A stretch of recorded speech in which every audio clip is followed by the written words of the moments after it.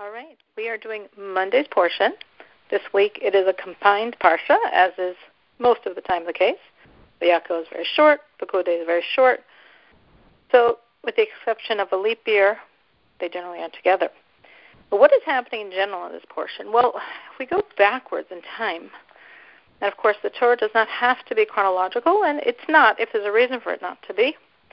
We had Yisro, which was a portion of the giving of the Torah, and Mishpatim, which gave the laws, so to speak, from Sinai, and then at the end went back to what happened right after the giving of the Torah.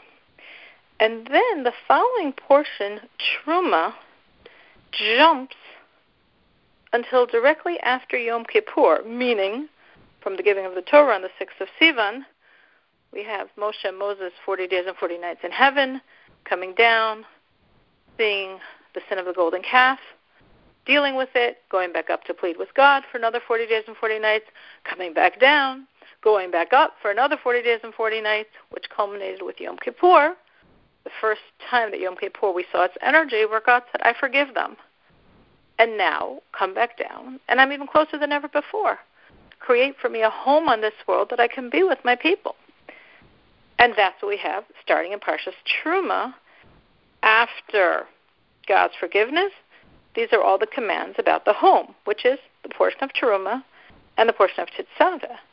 Then, in Kisisa, in a sense, we go back in time to what happened between the end of Mishpatim and Truma, which was the sin of the golden calf, and Moses is pleading with God. Now, in Vayakel and Pekudei, we're going back to post-Truma Tetzaveh, after Yom Kippur, when God commanded Moshe, all of the laws concerning the building of the tabernacle. And now we're talking about the Jews' fulfillment of that. Moses gave them the laws, and this is now their fulfillment. They're donating all of these treasures. They're creating the structure of the tabernacle, all the precious vessels, all of the details. And then in Pekudei, the accounting of everything that was dedicated for the tabernacle.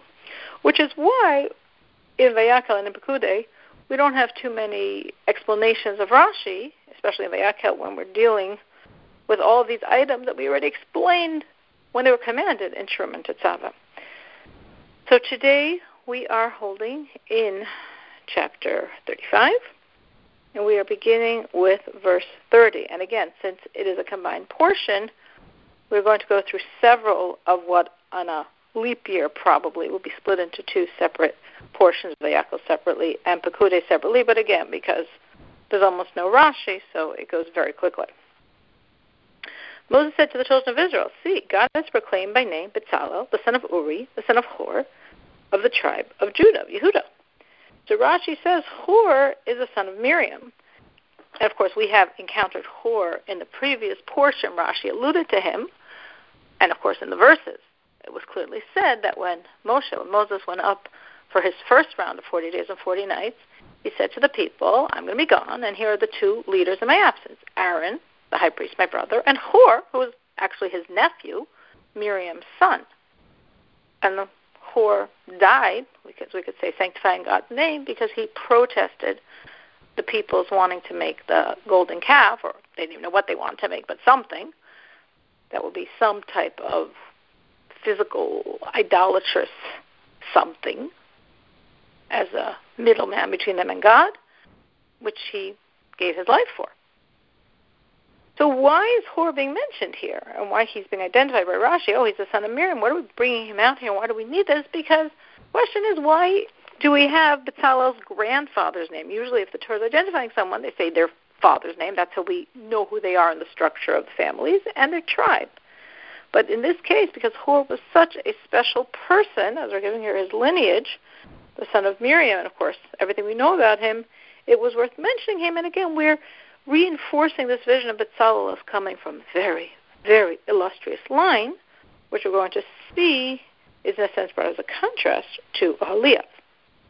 He filled him with godly spirit, with wisdom, with understanding, with knowledge, and with every craft, to make artistic designs, to work with the gold, with the silver, and with the copper, lapidary work for filling and wood carving, to every artistic craft. He gave him the ability to teach him and Aholiab, the son of Achisamach, of the tribe of Dan. So Rashi says, so that's also very significant, because Dan was considered one of the lower tribes, because it was a tribe that originally stemmed not from the mothers, the matriarchs, Rachel and Leah, but from the maidservants that were given to Yaakov to produce children, and did so. And of course, we nowadays view all the 12 tribes equally. If we go back to more the origins, the ones that came from the 4 from the maidservants, of which Dan was one, were viewed as a little bit less. So here we have Dan, that on a certain level is viewed as less. And then here we have Bezalel, who's from the most illustrious tribe, Judah, and from within Judah, from such an illustrious line. And God did this deliberately to show that, look, in my eyes, they're both absolutely equal. The most illustrious line from the most illustrious tribe, and someone from a very relatively low tribe, by me they're both the same. And together they're going to spearhead this most significant project, building my home. He filled them with the wisdom of the heart to do every work of the craftsman, the artist, the embroiderer, with the turquoise wool, with the purple wool, with the scarlet wool, with the linen, and the weaver, those who perform every labor, and those who make artistic designs. Bezalel shall do with Aholiab and with every wise-hearted man with whom God has put wisdom and understanding to know, do all the work for the labor of the sanctuary of all that God has commanded. Moses called for Bezalel and for Aholiab and for every wise-hearted man within whose heart God had put wisdom, everyone whose heart inspired him to approach the work to do it.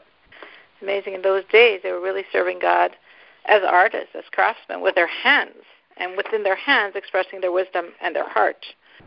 They took from before Moses the entire portion that the children of Israel had brought for the work, for the labor of the sanctuary, to do it. But they brought to him additional free-willed gifts every morning. So this is already, we're saying, as we said yesterday and Sunday, that the people gave and gave and gave more and more and more beyond what was ever being asked. All the wise people came, those performing all the works of the sanctuary, every man from his work that they were doing. They said to Moses as follows, the people exceeded in bringing more than the labor of the work that God has commanded to perform. Which Rashi explains means they brought more than necessary for the labor. Like, we don't need, very unusual situation when you say we don't need donations. Well, we don't need donations. Moses commanded, and they proclaimed to the camp, saying, man and woman shall not do more work toward the portion of the sanctuary, and the nation was held back from bringing. So what this means is they were, as Rashi said, they were restrained because they wanted to bring more. It's interesting, it says here man and woman, but just, of course, to point out that yesterday it clearly said the women were the ones that came before the men in bringing, and the women ran ahead. These same women who wouldn't take off their gold for the idol, and not one woman sinned with the golden calf, but these women ran ahead of the men to give all of their gold for the sanctuary. And the work was sufficient for them for all the work to do it and having a surplus. Meaning the work, what work are we talking about here? They didn't do the work yet. So it means the work, Rashi says, of bringing, the work of donating was sufficient for all the work needed to create everything for the tabernacle, plus a surplus, and having a surplus, which Rashi shows is an infinitive. The wise-hearted among those doing the work made the tabernacle spread, 10 panels of twisted linen, turquoise wool, and purple wool, and scarlet wool. They made them the work of an artist, the keruvim. The length of one panel, 28 amos, again an amma being like 1.5 feet, as we said before, and the width 4 amos for each panel, one measure for all the panels. Now here we're just going to read many verses that describe all of these things they made, because we already were explained them in the portion of Truma and Tetzaveh when God commanded, with very long, intricate Rashis there, what all this means. Now, officially, we know. We have no questions, so we're just reading it straight. He attached 5 panels one to the other, and 5 curtains he attached one to the other. He made loops of turquoise wool on the edge of one panel at the end of one grouping, so he did at the edge of the outermost panel on the second grouping. He made 50 loops on the one panel, and 50 loops he made at the end of the panel that was on the second grouping, and the loops opposite each other. He made 50 golden hooks and attached the panels one to the other with the hooks, so the tabernacle spread became one. He made the panels of goat hairs for a tent spread over the tabernacle spread. Right, so first we have the woven, very artistically crafted, the wool from all these materials, and then over that is the goat's hair. He made them 11 panels. The length of one panel is 30 amas, the width 4 amas for one panel, one measure for 11 panels. He attached 5 panels separately and 6 panels separately. He made 50 loops on the edge of the outermost panel of the grouping, and 50 loops made on the edge of the panel of the second set. He made 50 copper hooks to attach the tent spread, so it will be one. Now over this, or again as Rashi said, either over this we have the ram skins and then the tachash skins, or perhaps the next spread was half ram skins, half tachash skins. Tachash was, as Rashi told us, a special animal that doesn't exist now, but existed then, literally for the beauty of the tabernacle. He made a covering for the tent spread of red-dyed ram skins and a cover of tachash skins above. He made the beams for the tabernacle of shittim wood, standing erect. Shittim wood, of course, shittim is a root word, shtus, folly, that this wood is transforming the folly of this world, lower than intellect, transforming that to make our service of God not intellect, but beyond intellect. So he made the beams for the mission of shittim wood, standing erect, 10 amas the height of the beam, and a half its width. Sorry, no, that is not correct. And an amma and a half the width of each beam. 2 tenons for each beam, rung-like, one to the other, so did he make for all the beams of the tabernacle. He made the beams for the tabernacle, 20 beams for the southern side. He made 40 silver sockets under the 20 beams. 2 sockets under one beam for his 2 tenons, and 2 sockets under the next beam for his 2 tenons. And for the second side of the tabernacle on its north side, he made 20 beams. There are 40 silver sockets, 2 sockets under one beam, and 2 sockets under the next beam. And for the side of the tabernacle at the back, on the west, he made 6 beams. He made 2 beams for the corners of the tabernacle at the back. They were fitted together at the bottom, and together they were matching at the top by the single ring, so he did for the 2 of them for the 2 corners. There were 8 beams and their silver sockets, 16 sockets, 2 sockets, 2 sockets under each beam. He made bars of shittim wood, 5 for the beams of one side of the tabernacle, and 5 for the beams of the second side, and 5 bars for the beams of the tabernacle at the back, on the west. He made the middle bar to extend within the beams from end to end, if you remember that concept, that we have the middle bar that goes not on the outside, but actually on the inside within the planks of wood to pierce through everything at its center point, which has a lot of symbolic, Hasidic, and Kabbalistic meaning as that center point, that point of truth, which pierces through all levels. He covered the beams with gold and made the rings of gold as housings for the bars, and he covered the bars with gold. He made a parochas of turquoise wool and purple wool and scarlet wool and twisted linen. He made it the work of an artist, Kruvim. He made for it 4 pillars of shittim wood and covered them with gold, their hooks of gold, and he poured for them 4 silver sockets. He made a screen for the entrance of the tent of turquoise wool and purple wool and scarlet wool and twisted linen, the work of an embroiderer, and its 5 pillars with their hooks, and he covered their tops and their belts with gold and their 5 copper sockets. Bitzalel made the ark of shittim wood, 2.5 amas its length, an amma and a half its width, and an amma and a half its height. Now Rashi comments here that, wait a minute, what do you mean Bitzalel? This was a whole group of people, we were told, that was doing this. But why are we crediting it all to Bitzalel? Because he really devoted himself to this. He was working with a team of people. But the passage is attributing it to him himself because of his absolute devotion to this work. He covered it with pure gold from inside and from outside, and he made for it a golden crown all around. He poured for it 4 golden rings on its 4 corners, 2 rings on its one side and 2 rings on its second side. He made poles of shittim wood and covered them with gold. He inserted the poles and the rings on the sides of the ark to carry the ark. He made a lid of pure gold, 2.5 amas its length, and an amma and a half its width. He made 2 keruvim of gold, beaten out did he make them, for the 2 ends, from the 2 ends of the lid. 1 keruv from this end, and 1 keruv from this end. From the lid did he make the keruvim from its 2 ends. The keruvim were with wings spread upward, sheltering the lid with their wings, with their faces toward one another. Toward the lid were the faces of the keruvim. He made the table of shittim wood, 2 amas its length, an amma its width, and an amma and a half its height.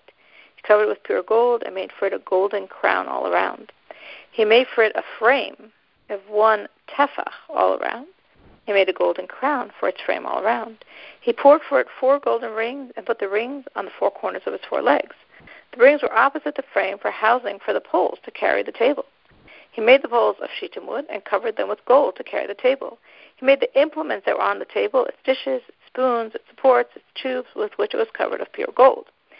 And that is Monday's portion, which is actually on a not leap year, would have been Mondays and Tuesdays and Wednesdays and Thursdays. And you can see how short it is, because even this was very short.